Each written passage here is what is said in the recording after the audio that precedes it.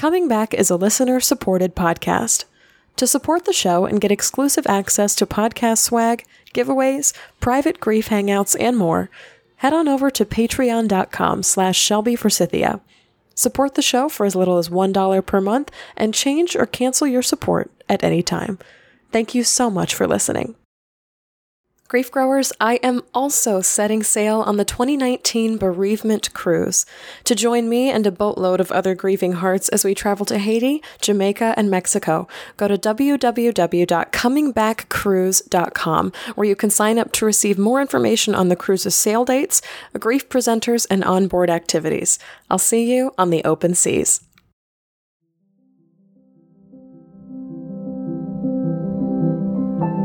Hi there, and welcome to Coming Back, a podcast about coming back to life after loss.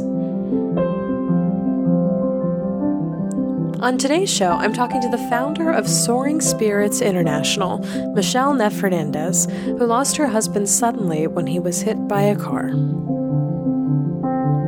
Also on the show today, I'm embracing joy in my life again, almost 5 years after my mom's death, and talking about what it means to be happy after loss.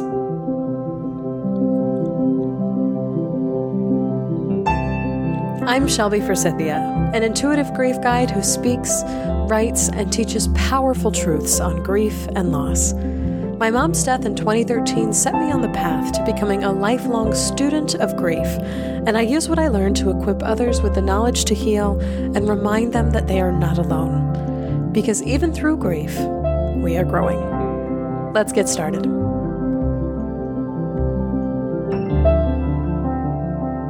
Hello, everyone, and welcome to another episode of Coming Back. Thank you so much for joining me today. I am so excited to let you know this week that another grief grower has signed up to come on the 2019 Bereavement Cruise. Thank you so much, Eileen, and your husband for joining us in March of 2019. As you can see, Grief Grower's space is filling up super fast on the Royal Caribbean's Oasis of the Seas, and once we have met capacity for the Bereavement Cruise, we cannot take any more people. So if a week-long cruise with lots of options for dealing with your grief, including a workshop with yours truly, resonates with you, please apply to receive more information at www.comingbackcruise.com or by clicking the announcement bar at the top of the homepage on my website at shelbyforsythia.com. And of course, as always, you can find both of these links in the show notes. I cannot wait to see you on board. So, grief growers, something is happening to me. I am, for lack of better phrasing, recognizing or catching on to the idea that I am happy. I am happy in this moment and in my days lately, and the concept of it is totally blowing my mind. If you've seen my Facebook and my Instagram posts, you know that I've been waking up this week and for the past couple of weeks overflowing with joy. Just this past weekend, I went into my job serving tables at a restaurant here in Chicago and was flooded with overwhelming love and appreciation for my life and everyone that I work with, and the fact that I get to do this. I get to live this life with these people in this place. Isn't this so cool? I'm on the phone with friends and family and almost in tears lately, just overwhelmed because they are so incredible, and I love having them in my life. There's this episode of The Golden Girls that's coming to mind called Vacation, where Dorothy and Rose and Blanche get stranded on a desert island, and Rose is so overwhelmed with joy to be with her friends. She says she just has to let it out and start singing the 1971 Coca-Cola jingle from the hilltop called "I'd Like to Teach the World to Sing in Perfect Harmony," and she just belts it out at the top of her lungs, and that's like how I'm walking around right now. That's exactly how I feel right now. And this emotion, this state is coming as a total surprise to me, grief growers. It's like happiness, like joy, like contentment, like peace have all just snuck up on me. to the point where I didn't recognize it at first. I didn't recognize what I was looking at or feeling. And I didn't really trust it either. I was like, oh, this is good, but I don't know how long, this will last. I would get glimpses of happiness. I haven't been miserable, for the past 5 years since my mom died, but I don't know that I trusted happiness to be real. And pieces of me still don't. And of course, grief has taught me that how I feel right now, is not the permanent state of things, that nothing stays the same. I know, of course, in the back of my mind that anything could happen at any second and send me right back down to the pit of despair again. And yet in the face of all of this logic, of all these thoughts and all this grief, I'm finding myself recognizing myself lately as really, really happy. And it's sticking. And it's staying. And I'm grateful and overflowing and joyful. And it's incredible. I've had to give myself permission to be this happy. Grief growers, there is sometimes like a soft fear or an uneasiness in being this happy, not just because of the waiting for the other shoe to drop mindset that grief places in us forever, but also because I don't see myself as a person who is supposed to be happy. I lost my mom. I almost lost my dad. I lost my first love. I lost my health pretty tragically. I lost my fiance just last year. I mean, I teach grief for a living. Am I a person that's supposed to be happy? I've seen and faced so much tragedy already in my life. Am I allowed to really be happy? I talk about grief every single day of my life. I think about it every hour of my life. Do I have permission to wake up overflowing and enchanted and delighted by life? And this week today, right now, I'm letting myself say yes. Yes, I do. I do have permission to be happy. Grief growers, in spite of everything I've gone through and inclusive of what I choose to do with my time for a living. I'm reminding myself that feeling grief does not exclude us from feeling joy. Not forever. Anyway, unless we tell ourselves that that's the truth and will be the truth for as long as we live, we block that off for ourselves. We are allowed to be happy after the very worst things possible happen to us. I mean, if you turn it around, happiness has a right to sneak up on us. We have no right to block that out. And I'm also reminding myself, too, that I can be an effective guide and teacher and friend to all of you, even if I do come up from a place of joy when I speak. Because I remember so strongly what pain and what grief was like. I was there in my own loss. I always have roots to that place. Those are steel roots, for lack of better phrasing. Roots that will never dissolve or be uprooted or go away. The roots down towards grief are permanent. They're memorable. I guess what I want to share here today, grief growers, is that if you're feeling happy, like I am, if it's sneaking up on you, or you can see it coming, or there's an event in the future where you're going to feel joy and pride and delight and enchantment, if it's coming in flashes or if it's sticking around, you are allowed to have it. Grief growers, you are allowed to grip happiness and to feel it in your whole body. You do not have to abide by some invisible rule that because you're grieving, a whole bunch of emotions, including joy and elation and wonder, are off the table. You are allowed to continue working in whatever field you're working in, even if it includes what some people would call the hard stuff, when you are happy. And of course, you are allowed to continue to keep finding ways to make room for more happiness in your life. You are allowed to call it in and summon it. I've been calling it in and summoning it since my mom died. And that is totally allowed to want to be happy again and to claim that happiness when it comes to you. Joy, grief growers, heart-centered happiness, a true love of life. You've heard guests talk about it on this show, that is reality for them now. It is here for me right now, grief growers. It has arrived. I don't know how long it's going to last, but I'm going to take it while I have it.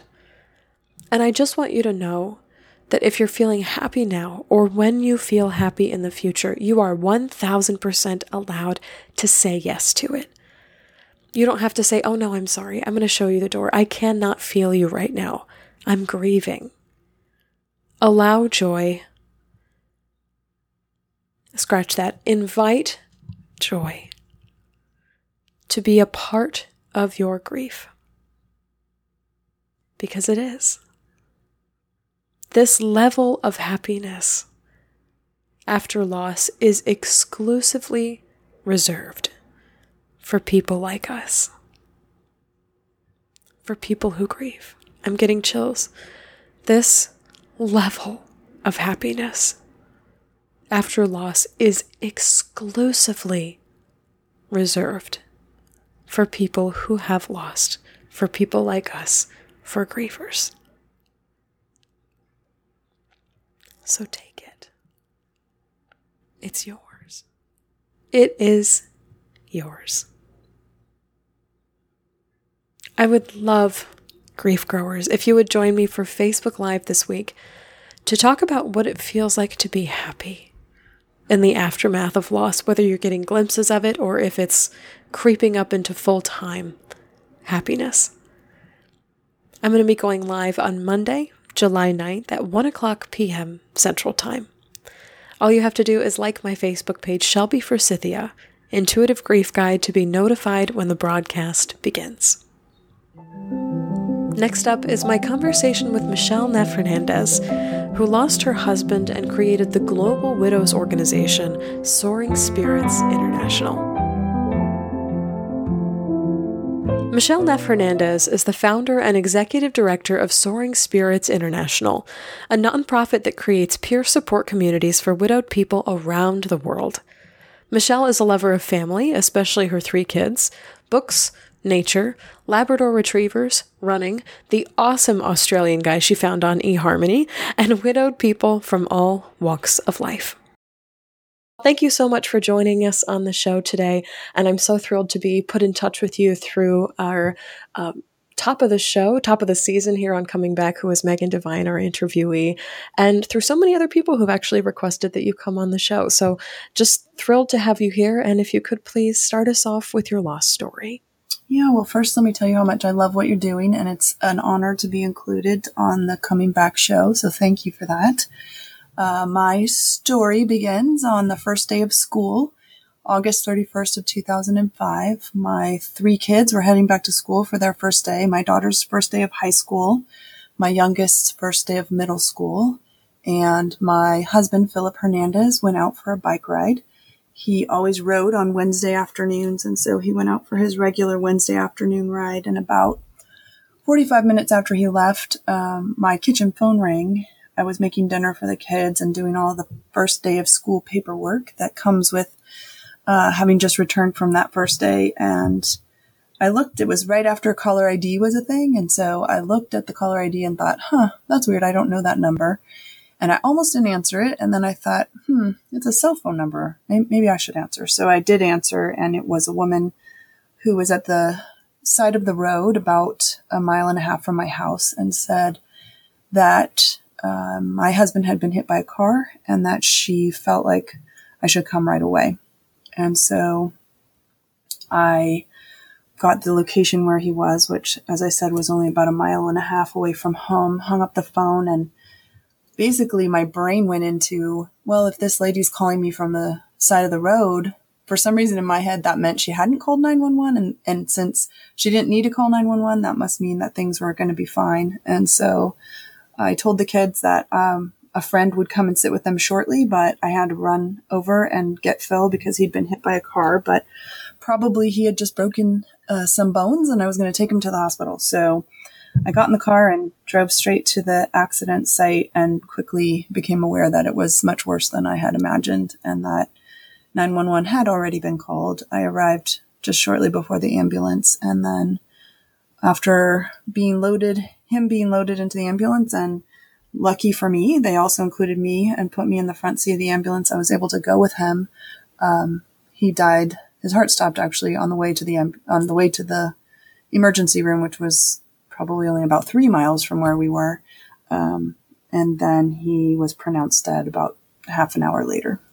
So that began the journey of trying to figure out how to live my life as a widowed person and how to create a meaningful life after the one that I had planned was altered beyond repair. Oh my God, of course. And I can't imagine. Well, I hate the phrase I can't imagine because then it's like, I can never fathom what loss like yours is like. And I hate when people say that to grievers, but the suddenness of this is, as I've said in previous podcasts, it's a life I have not lived is probably the best way that I can phrase that. And I guess my first question for you is, how did you go back home and explain to your kids and your family, you're like, it's not a broken bone? I will tell you that it was, that's one of the portions of the story that is still the hardest, to recall, which is just that I didn't think about what I was saying when I left the house. And I truly believed in that moment that it was possible that he was going to be fine and that I was going to pick him up. Well, those words really echoed in my kids' heads. And so, we were a blended family. So I had 3 stepkids who were adults living out of the house and my 3 kids who were 14, 13, and 11 living at home. So the first thing that happens after I realize that he has died is the very first thought was, I have to tell his kids, like, I'm going to have to call the kids. And so I wanted his adult children to have the opportunity to get to him at that moment if they wanted. So, I had some difficult phone calls to make. So I was able to reach one of them, and then I was able to reach, my brother-in-law who went and found the others. And so then, I'm really fortunate. I always think it's very funny that I started a community of support for widowed people because in my own widowed experience, I was incredibly well supported by people who could not have done enough for me. So I am one of 7 children, and every single one of my siblings plus my parents were in my living room that night. Wow. So that's how I went home, is that they all came, and literally my entire living room was packed with people, and we told stories about Phil. But prior to that, I had someone pick up the kids because once, I thought I was only going to be gone for a minute. Well, when I was in the ambulance, I'm realizing this is not going to take a minute. So I'm making arrangements for the kids. I'm in the front seat, literally like having an office phone calls, canceling appointments, like trying to clear my life. I'm laughing, I know, right? But I'm like, all of a sudden you're turned into a receptionist in the front seat of an ambulance. Right. No, totally. I am in the front seat of an ambulance. And I'm like, got one ear like back there trying to hear if they're working on him, and one ear in the front trying to make sure that, my kids are taken care of, that, everything that needs to happen is happening. I had appointments that night. I was a personal trainer at that time, and I had appointments. So people were going to be waiting for me. So I was trying to cancel that. Later, they all said to me, I can't believe you even called. I just went into automatic mode. Like, what do you do in that moment? Okay, you clear your schedule. Right. That's you clear your calendar. You clear for the rest of the afternoon, please. Clear your calendar right away. Clear your calendar real quickly. So, anyways, I had done that. And so my kids were with friends and my parents were coming. And so I asked them if they'd pick up the kids and bring them to me at another friend's house where I was kind of waiting for everyone to gather. And then we were going to go home together. And so my kids are happily playing at their friend's house. They're worried, but I had told them that he broke his legs. And so when finally they came downstairs from their friend's house and saw Grandma and Grandpa, my daughter said, I knew things weren't good when Grandma and Grandpa were there. And so then they bring them to me, which was not a very far distance. And, we're riding home in the backseat of the car after I've told them, we've got the four of us are packed in the backseat of this car. And one of the kids says to me, Mom, but you told me he just broke his legs. And so, like I said, still those words ring because that's really what I thought. But those poor kids were like, but Mom, like, he can't be dead. You told us he just broke his legs. So, those were really, really, really hard times. And it's funny looking back now because when I think the other thing is there's a matching sentence to I can't imagine. And that is, in my mind, I don't know how I did it. And so it's funny to think that there's so many times when I hear other people's stories, kind of just what you said, like, I can't imagine, because I truly can't. I can't imagine what it must have been like for them in that moment. And the pairing sentence to that for me is, I don't know how I did it. There's no answer to the question, like, how did you make it through? I don't know. I just did what came naturally in that moment. And I sat back there with my kids and cried because I had told them that, his legs were broken, and that clearly, and actually wasn't even true. So, ultimately we started moving, as forward and back and sideways as we could while we made our way through what was to come. Before we get into like the days, months, years that followed, I want to pause for a second and ask who he was to you. Yeah. His name is Philip Hernandez, and he was that jokey guy that did crazy things, and you thought, no way, he's not going to do that. Oh, but yes, he is. And so living with him was never a dull moment. His favorite thing to do was to scare me. Like, so he would hide in all these random places and jump out. And so right before he died, we'd remodeled the house, and in the remodel, there was a huge mirror, and I could see him now. So his ability to scare me, and it was the best. I have this clear memory of the first time. And my favorite part was looking at him being so delighted that he was about to scare me, but I could see him. And so he's waiting, he's wondering why I'm not coming. Suddenly he looks up in the mirror and realizes I'm looking at him and is crushed that his opportunity to scare me has been altered by this remodel. Who put a mirror over there? He was dedicated and loyal, and he physically seemed like he could do anything, which also made his death really hard to kind of wrap my head around, because if you'd asked me before he died, I would have thought if there was anybody who could survive an accident like his, it would be him. And in fact, I later learned that his body made such a significant impact on the car that the police went back to look again because they couldn't believe it was a person. And he just was just athletic and solid and strong and hilarious. And he had, that kind of 1,000-watt smile that lights up a room. Oh, I love that for you. And it makes me even so much more sorry that he's not physically here. Yeah. There's nothing like that. What's so funny is that in many ways, my earliest fears were that I was going to forget. And I was trying everything, I did everything you can think of to try to make sure I wasn't going to forget. And not long ago, I had the experience of, he used to call his mom on Mother's Day. Well, he called his mom regularly, but he always said the same exact thing when he called her, same greeting every time.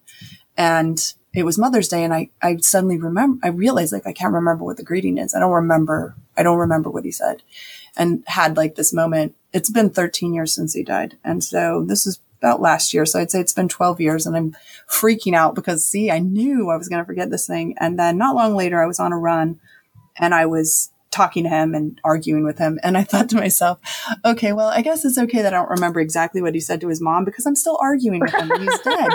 Arguing about running, of all things. It was hilarious. So, it solidified for me the reality that, the people we love exist in our very selves, and that there's no way to forget that. You may forget some individual piece of something, and you don't know when that piece will come visit you at some random time in the future. So I'm learning to be a little bit more relaxed around the very specific things and welcome the memories that come, like him standing there looking in that mirror, being so mad that his way of adding fun to our lives by jumping out from behind a corner was ruined by the remodel.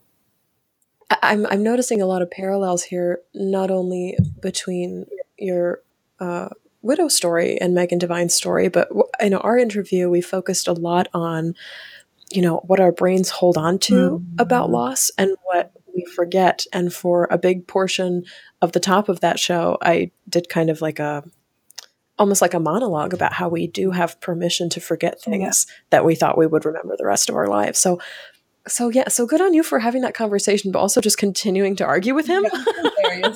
And it's just further proof that our relationships with our loved ones continue. Yes.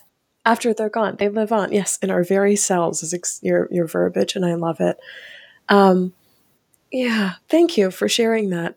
And I kind of want to get into now, the days, months, weeks, and now years following his loss, kind of how your life has unfolded, both with your children and yourself as a freestanding woman in the world. I think the first question I want to get into, though, is, a child of 7 and both your parents showed up and all these friends and things surrounding you. Was it overwhelming? Did you feel immensely supported? Did you feel like you needed space to breathe? I guess all of a sudden loss puts a bunch of people in our house that aren't normally there. And sometimes it's really, really, it's a grateful experience. And sometimes it's like, all right, everybody, please go home. I just want to break down. Yeah, absolutely. And, the answer is yes and no. So I did feel extremely well supported. And I'll tell you, one of the very first things that happened, we sit in the living room and we have our time together. And then I've got to get those kids to bed somehow. And so I do all of the comforting things I can do for the kids. I finally get them all settled. It's probably past midnight now. The accident happened about 5:30 in the afternoon. And so I come out and my mom is standing outside my room, and I think I must have said it at some point. I still don't know how she knew exactly. I know I told her, but I don't remember when. But whenever Phil and I were rarely apart, we just happened to have the kind of careers and lifestyle where we were together a lot. And so whenever we were apart, whichever one of us was home alone would pile the pillows on the side of the bed of the person who was missing. And so it was just this sort of silly tradition that we had. And so I walk into my room, and my mom had piled the pillows up in his place. And so I just remember that so clearly, like seeing the pillows there and thinking, I don't know if I can do this.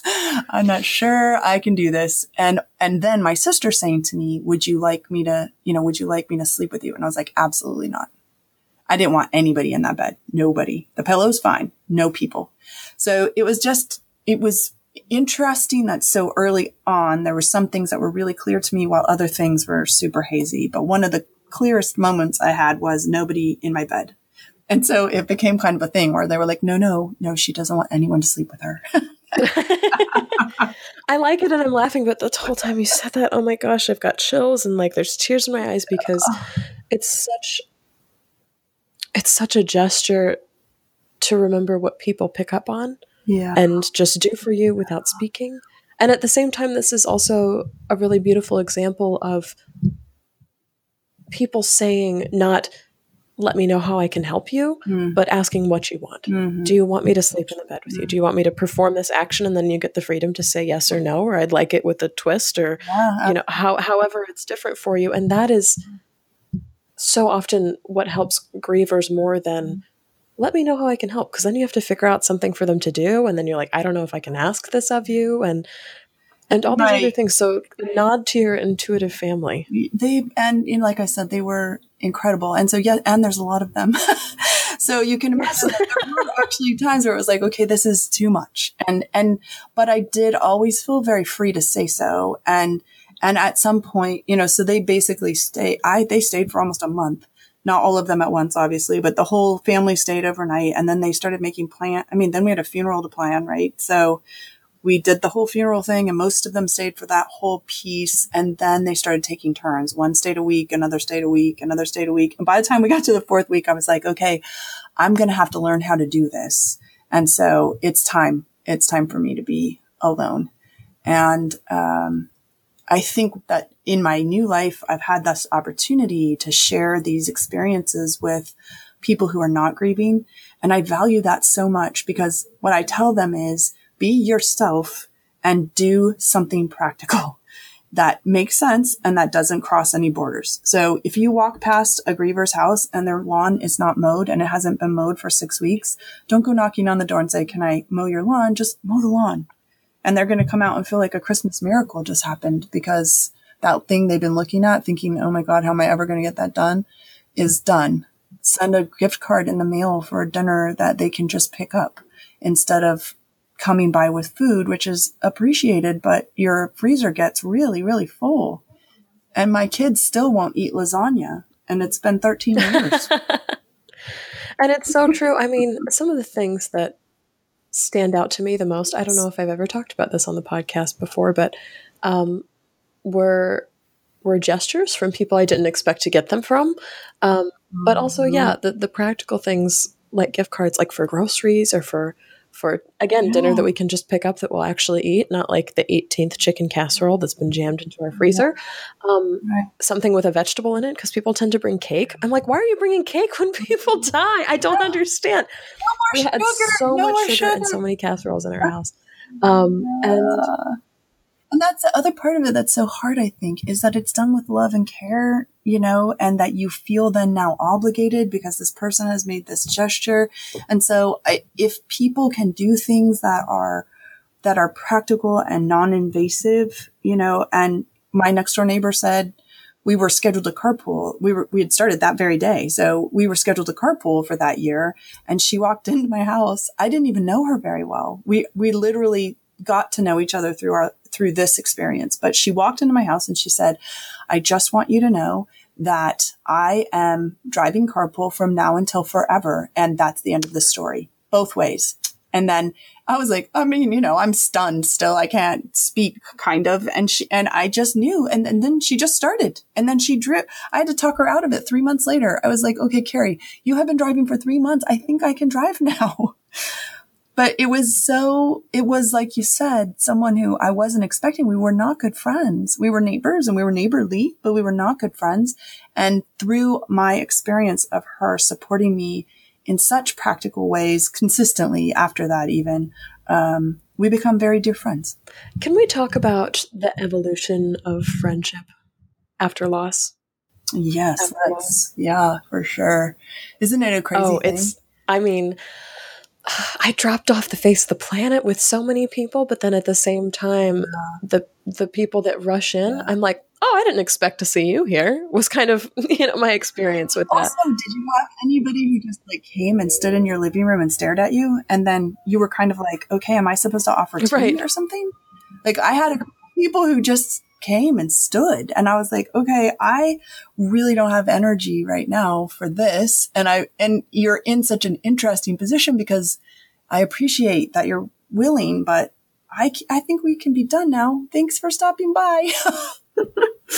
I had some really interesting experiences, but I think what I appreciated were the people who could just let me be whatever I was in that moment. And sometimes that was super sad. And sometimes that was, I used to talk you must have heard this question a million times. Mm-hmm. How are you?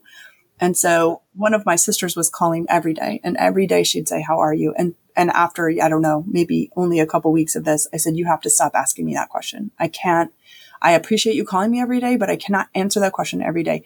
And so I said, we came up with this phrase, is it a medium day or a horrible day? Oh, that was the question. That's a new one for me. Can you get into what that means for you? Yeah. So if I was having a medium day, then it was one of the ones that wasn't as super sad, or I felt like I had some sort of, moment where I felt like, okay, maybe I can do this. And if it was a horrible day, then I would just say it's a horrible day. And that could mean any who knows what thing. But it made such a difference because she could still call me every day. She could still get an update every day, but I didn't have to answer, how are you every day with her, because of course other people were asking the same question. And so it reframed things for me in a way that was both sometimes hilariously funny and also relief. It was a relief not to have to answer one more person ask me how I was. You know what's funny and is coming to mind with the phrasing of that question is kind of hearkening back to how our brains operate in grief. And there's a lot of studies with kids and with toddlers, especially, in how their brains operate, where you can't ask them an open-ended question. You have to give them, would you like door number 1 or door number 2 in terms of choices. And it's interesting, not necessarily that we revert back to that in grief, but I think that so much comes up when we say, how are you? It's like we just stare into the distance and I'm like, I cannot possibly put all the emotions I'm feeling into your hands right now because I don't even know what I'm feeling. But if you ask me if I'm feeling A or feeling B, I can definitely point to one that resonates more. And yeah, just how the brain operates in the midst of grief has always been fascinating to me. Me too. And also, how instinctual it really is.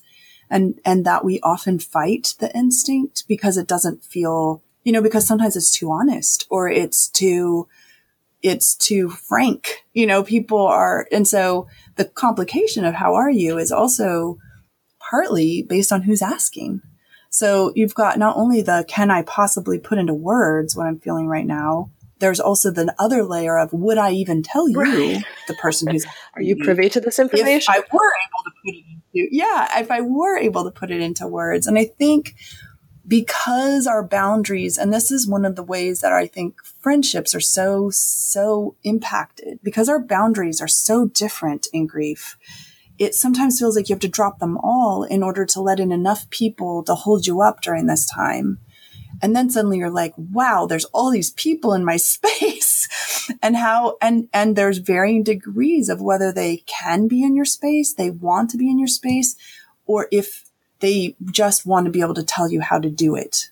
And if you're not willing to do it their way, then you're probably doing it the wrong way. And I think that's where friendships can go afoul if they can't be in the process and be able to just be while the process around them evolves. For the griever, and of course you're not dealing with just one griever, right? When in my circumstance, my family was dealing with me primarily, but then my kids. And, they're watching my kids watch me. I couldn't go 5 feet without one of them being literally attached to me somehow, because they were so afraid that if Phil, of all people, could be killed, what was that going to mean, for their mom? I was suddenly mortal, and that was really hard for them. And then as a consequence of that, of course, for my family as well. I'm writing this down, the notion that mom is suddenly mortal. And that's a thing. I talked about grief in developmental stages for kids in season 2 of Coming Back. And it's so vital, especially for kids who are below high school age, to know that, they are safe. Mom's not going to die too anytime soon that she knows of, things of that nature. But if it could happen to one, it could happen to the other. So the pieces get put together for them very, very quickly. I'm curious, because you are a parent, kind of what you told your kids about the death of your husband, and kind of if you continue to reveal details over time, or if you gave it to them all at once, or kind of how they understand what happened to him and what happened to your family. Well, and it's been so interesting, I guess that's a word to use, but it has been interesting to witness the evolution for my kids specifically, because as an adult, you understand grief, mostly all at once. It's a big train and it's coming and you see it, and suddenly while there are layers of what will happen in terms of your understanding, you get the concept really quick. For kids, it was so amazing because my kids were just about to be teenagers, right? So in addition to the tumult of the teenage years themselves, there was the additional grief, but then there was the understanding that kept evolving. And so I'd find myself years later thinking to myself, okay, is this teenage behavior or is this grief behavior? And is there a difference? Because this is really, really hard. But as an example, my daughter, when my husband died, was 14. She was 17 years old when a friend of hers, not a close friend, but an acquaintance of hers at school, died in a swimming accident. And they had a local walk in support of, I can't remember. I think it was water safety. And so she said, Mom, could we go? Of course. So we went. I checked in on her many times. The trail where they had the walk was the trail that Phil was going to the day he died. So she and actually, I think we all went, actually. We all did the walk. We came back. I checked in with her. She's fine. 2 weeks later, she comes home. She's really late for curfew. So, I think her curfew was probably midnight, and I'm looking at my watch and it's 12:10, and I was a stickler for being on time for curfew. So I'm sending her messages. Where are you? No answer. I don't get a response until 12:30. She's 30 minutes late for curfew, which in my world was a lot. And, she answers me and says she's on her way. I don't see her until 12:45. So I'm standing on the porch coming ready. For you. Like, okay, you're 45 minutes late for curfew. That is right. Mom is on the porch, hands on hip. We are ready to get this thing done. She gets out of her car, runs into my arms crying. And I'm like, okay, well, what happened? Like, okay, now something really bad's happened. I am all about like, what is happening in your life? Did something bad happen? Did you get hurt? And she says, I miss him. And I'm like, okay. So it's grief. And it had been 2 weeks delayed from the time that she had gone to the trail, stood up for her friend, did what she felt like she could do. And emotionally, it didn't hit her until she's 45 minutes late for curfew. She had sat in the car with her friend crying about how much she missed Phil. So first of all, talk about humbling, total change of direction. But that's the thing about parenting and grief, is that you don't know when a realization is coming for them. And sometimes they're not able to give it words right away. And so it can come out in behavior. It can come out in what looks like avoidance, and it can come out in actual avoidance. It's just, and because as an adult, you've processed for 3 years. So my processing is 3 years old. And for her in that moment, her processing was brand new all over again.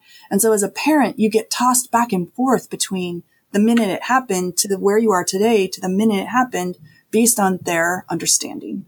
And so it's been really eye-opening to recognize the brain function of children while witnessing it through this grief experience, really. And I didn't answer your question. I did tell them.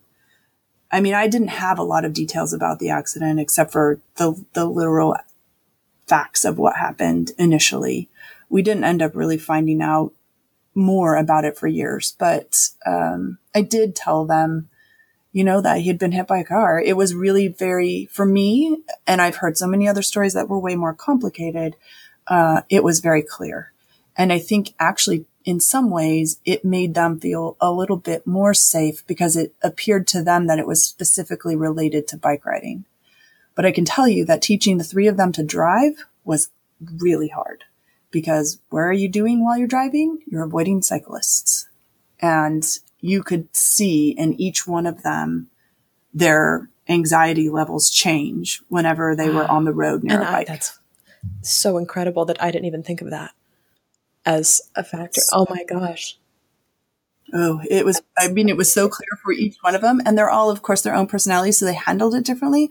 But every single one of them had like oh my God, there's a bike moment. Like, that's a bike, Mom. That's a bike. It's a bike. I'm like, I know. So, and we also did have that conversation about driving. You know what the flip side of an accident is. You know what the flip side of inattention looks like. So we've been really honest about it, and we've talked a lot about it. And we did really from the beginning. I think that was just sort of our family dynamic at the time and continues to be. So for us, it wasn't different.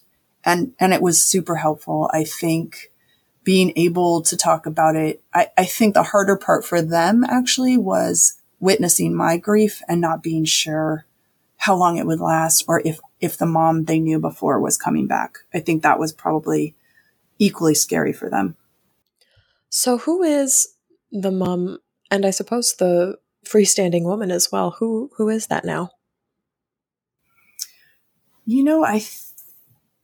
Early in my grief experience, I realized how really grateful I was. And I was floored by that reality. that I felt so grateful. The last thing I would have thought I felt after my husband died was grateful. But I had so many people do amazing things and be so kind to us that I continually felt grateful to have been married to him, to have had the opportunity to be a part of his life, for him to be a part of mine and my kids. And so I sort of took that nugget of gratitude and tried to really nurture it. And I don't mean that in a flip way. I know that it's so sometimes just cliche to say, you know, I was so grateful, but it really was a deep, deep level of gratitude, which also was humbling. And I am not a person who likes to ask for help. And I found myself constantly in need of something. I had 3 kids at 3 different schools. And so there was just no way I could possibly be in all places at once. And so I learned how to ask for help. I learned how to be grateful for this very moment and mean it. I think I would have said I was grateful for it before, but I think that the depth of grief adds that element. I think in this time now, I'm really more aware of letting things not be 100% perfect. I'm a perfectionist at heart. I always tell people I love perfection. It's so pretty. It's very pretty. But I've had to learn to let go of it and to realize that the mess is important in a way that I wouldn't have given it credit for before. And so I've had the great honor of being a part of many other people's grief experiences and helping them find a way to create a meaningful life for themselves after experiencing the death of the person they thought they were going to spend the rest of their life with. And that's been humbling in ways that I would never have imagined. And so I think today I really am able to take what grief has taught me and make the world a better place in some ways. And then also recognize that the most important place I can make the world better is in my own home with the people I love. I'm curious now to know if you could pinpoint something that helped you come back. What is that for you? So my youngest was 11 when Phil died, and he was a voracious reader. And so about 2 weeks after, was it 2 weeks? A few weeks after he died, Joshua is his name, was having a hard time sleeping. And so he'd had a really bad night. And I thought, you know what? You're staying home from school. It's just going to be me and you today. So he stayed home from school, and I took him to the bookstore because it was retail therapy. So how many books can we find? So we went to the bookstore, and as I walked in the door, so Phil died on August 31st. So September 11th was right around the corner. And I walked into the bookstore doors, and right on the table that, you know, shows you the newest releases was a book called A Widow's Walk. And it's written by Marion Fontana, and she is one of the surviving spouses of a firefighter who died in 9/11. So I walk in the doors and I see this book says A Widow's Walk, and I walk past it like, yeah, no way. That's not me. So I walk past it and I go with Joshua to his, to the kids area, and he's, you know, looking at books and, you know, looking peaceful. And I thought, all right, I'm going to leave you right there for a minute. And I thought, geez, should I pick up that book? Like, is that for real? So I just decided, well, maybe I just need to do it. So I buy the book. I, you know, get home. So every night, right, I've got the kids settled down. I'm home alone. So I settled in with this book, and I suddenly realized people live through this. Like, people actually survive. And what I loved about A Widow's Walk is that Marianne Fontana was so real. So she talks about this, she talks about going into the bathroom and looking around and like wanting to pull out her hair, and then seeing his toothbrush there and thinking it would be kind of like kissing him if I brushed my teeth with his toothbrush. And so she starts brushing her teeth with his toothbrush. I'm reading this in bed. I'm crying and laughing at the same time because I'm thinking, that means I'm not completely crazy. You're not insane. Well, she's completely crazy too. And we could be crazy together. And so, her words were the first thing that made me think, you know what I need? I need other widowed people. Because as I said, I was so well supported. I had an amazing support system, but I still didn't feel like they could understand, because how could they? And so I needed that's when I knew, I know what I need. I need other widowed people, because they get this. This lady gets me. I don't even know her. This lady totally gets me. And so it was the first moment of like, okay, that's what you've got to do. You've got to go find other widowed people. And I really believe that's what set me on the journey of landing me where I am today. And a fun part of that story is that I will confess now, and now it's going to be public on a podcast, but I stalked the heck out of Marianne Fontana. I tried everything to try to get her, because I really wanted her to come to one of our conferences. And so I'm stalking. I left a message everywhere. I sent packages. I tried to look up her personal address, which, if I think of all the things I did now, I'm like, creepy stalker girl. She's never going to answer. But lucky for me, she did eventually answer me, and she did come to one of our conferences, and since then we've become dear friends. And so, I mean, what a crazy thing, right? That was the one book I walked in and it was calling to me. So that's something that a podcast has afforded me, though. I'm like, oh, now I have an excuse to talk to all the people I've stalked about grief. Right? It's great. And they're like, oh, of course I want to go on the podcast. I'm like, hey. I want you to know, I had no legit reason. None.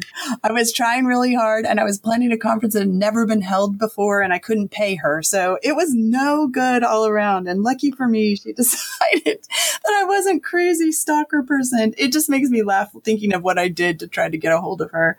And like I said, so grateful we finally did get to connect, and now I can call her my friend. Isn't that funny how people's words resonate with us, though? We're like, I know you already, so why don't you just show up? Absolutely. I mean, and it was incredible, though. And it really was the thing. I knew then I need a community, and I don't know that I would have sought it had I not immediately connected with her words in that way. I don't know. It was something about her that made her feel to me like a person who I would be friends with. And I think that also spoke to me. So, so then I did what's logical. I stalked her.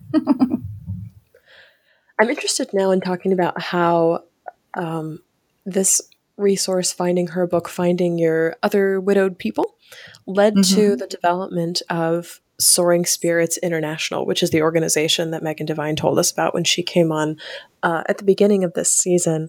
Just kind of how your grief grew bigger than you.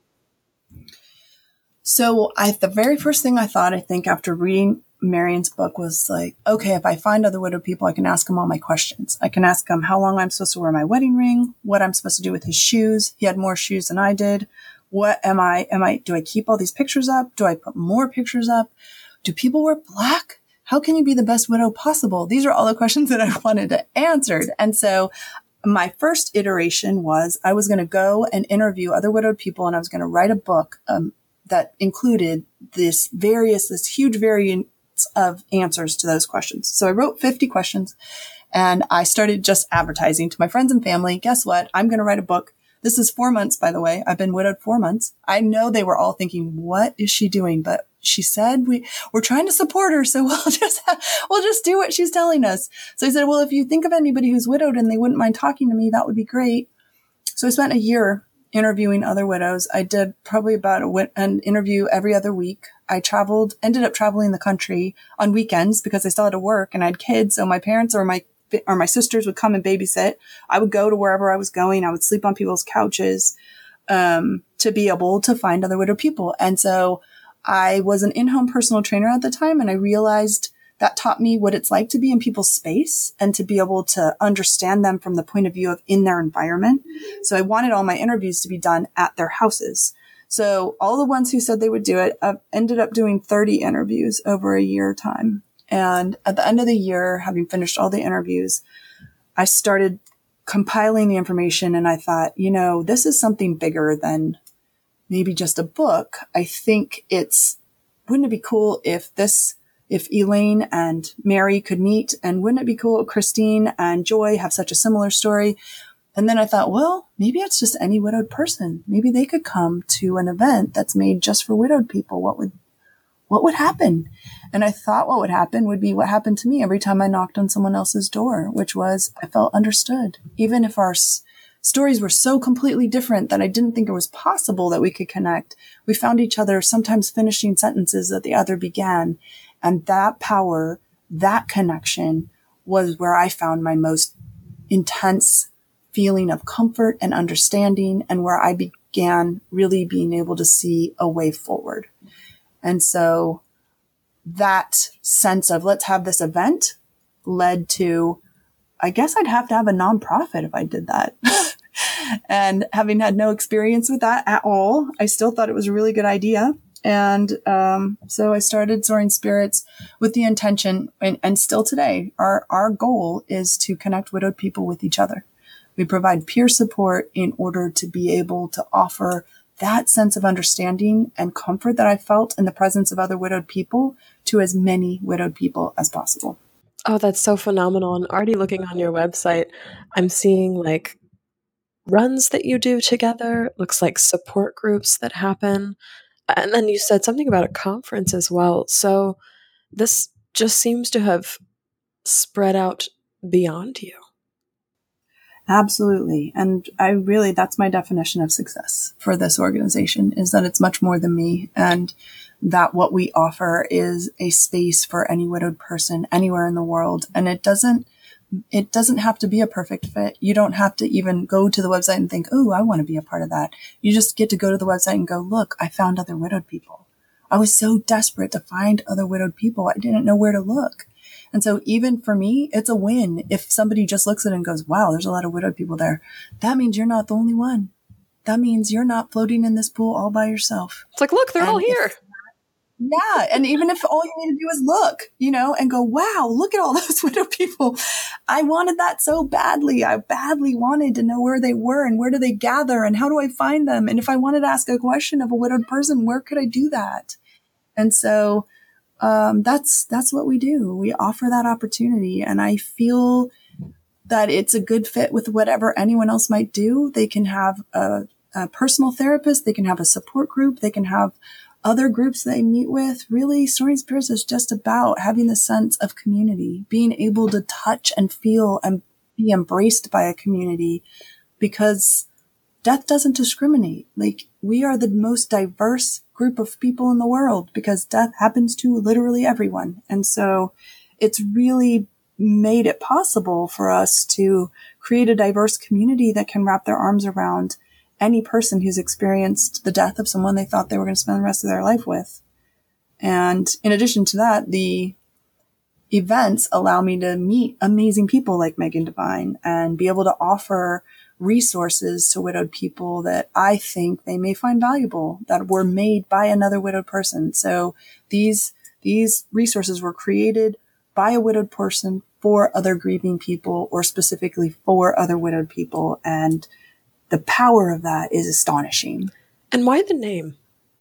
That's a great question. Soaring Spirits International, one of the early interviews that I did when I was interviewing was with my brother-in-law's cousin. And it turns out we have the same name. We're the same age. We both had kids, and our husbands died within 2 months of each other. Holy crap. Right? Yeah. So, she is my best friend. We've become, inseparable over all these years. We've been building our lives together for 13 years. And, her and I were driving home from visiting her husband's grave, and we were talking about, what else this book might be besides what I was imagining. And we were talking about the event that I really had. It was like formed in my mind. It existed in whole. It's just amazing to think of it now, but it really did. I knew exactly what it looked like. I could see it. I could touch it. I knew what I wanted. So we were writing down some notes about it, and we're like, well, what are we going to call the organization? And we wanted to reference both the fact that the spirits of our loved ones are soaring now, and also that our spirits could soar, that it was possible. And I wanted it to feel like it was uplifting. So that's how we came up with Soaring Spirits. Actually was named the Lost Foundation, Soaring Spirits Lost Foundation initially. But when we went global, international seemed like a better fit. So we changed our name a few years ago. And then our event is called Camp Widow. And people often ask me how in the heck I came up with that. The first one we did was called the National Conference on Widowhood, because I wanted it to sound serious and like people could take it seriously and not be worried about getting scammed or something. Sure. And then, of course, they all told me it was awful. Like, that's an awful name. You need something else. So we had a 5K. As you mentioned, there's running involved. We had a 5K at the end of that first conference. And I don't know why I had a whistle on, but I had a whistle and a clipboard. I had like the full-on camp counselor outfit going on. And I was counting people because we bussed everyone. So obviously I didn't want to leave anyone behind. So I'm counting people. And one of the ladies said, well, I went to camp, or my daughter went to camp and I went to camp too. And someone else said, what camp did you go to? And she goes, Camp Widow. And I was like, okay, there you have it. So here we are, 10 years and 21 Camp Widows later. So how can people find you to either get involved with Camp Widow, to look at and be able to point to all the other widowed people in the world, and maybe to get their hands on some resources or get in touch with you?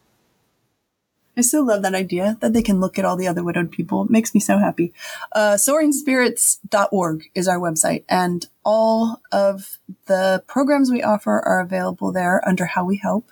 And Camp Widow does actually have its own website, but you can get to it from the Soaring Spirits website.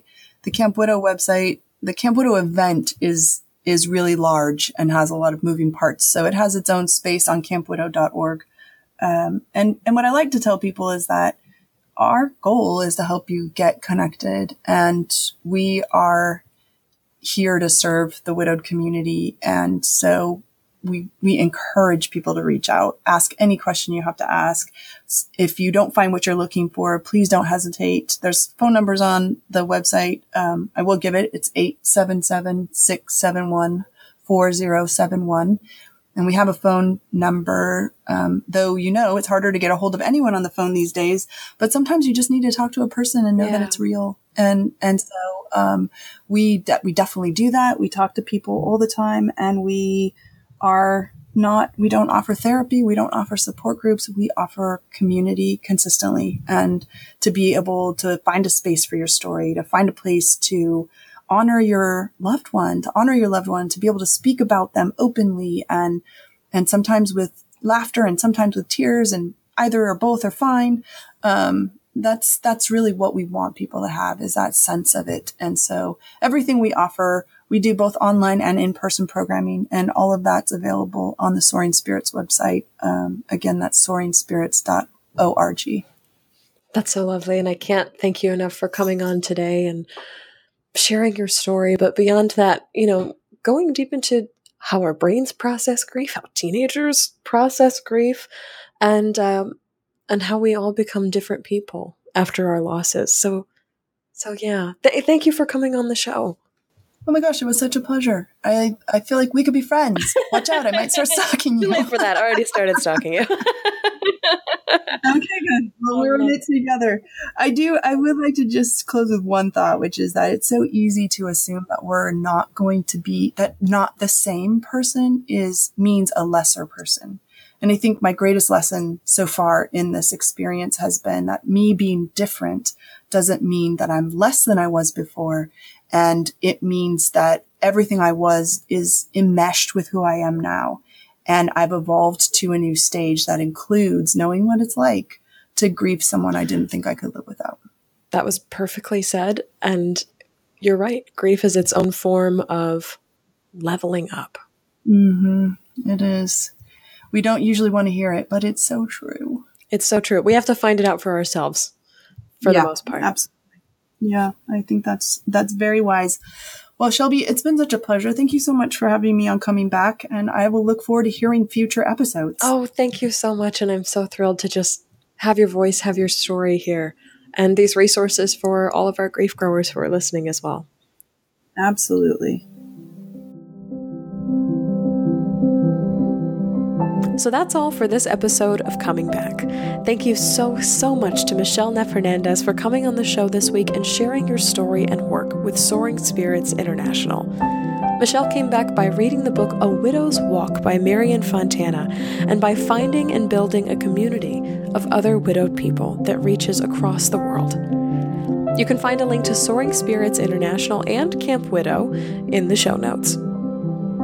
Join me for Facebook Live this Monday, July 9th at 1 o'clock Central Time, and we'll talk about giving ourselves permission to feel happy in the aftermath of loss. Come sail with me and so many now fellow grief growers on the 2019 Bereavement Cruise by requesting more information at comingbackcruise.com. If this show has changed the way you see grief and loss, go to patreon.com/ShelbyForsythia, where you can pledge for as little as $1 per month and get some very cool podcast rewards for doing so. If you liked what you heard today, you can also support the show by subscribing on Apple Podcasts, Spotify, or by telling a friend about Coming Back, because you never know what someone you love is going through. Thank you always and forever to Mr. Addie Goldstein, who composed our theme music. You can find me on Facebook at Shelby Forsythia Intuitive Grief Guide, Instagram at Grief Guide Shelby Forsythia, or simply shelbyforsythia.com. If you'd like to leave a question or a comment for a future show, leave a voicemail or text 312-725-3043 or email me at shelby@shelbyforsythia.com, subject line podcast. As always, my beautiful grief growers, it was incredible sharing this space and time with you today. I see you, I am proud of you and the work that you're doing in the world, and I love you. Because even through grief, we are growing.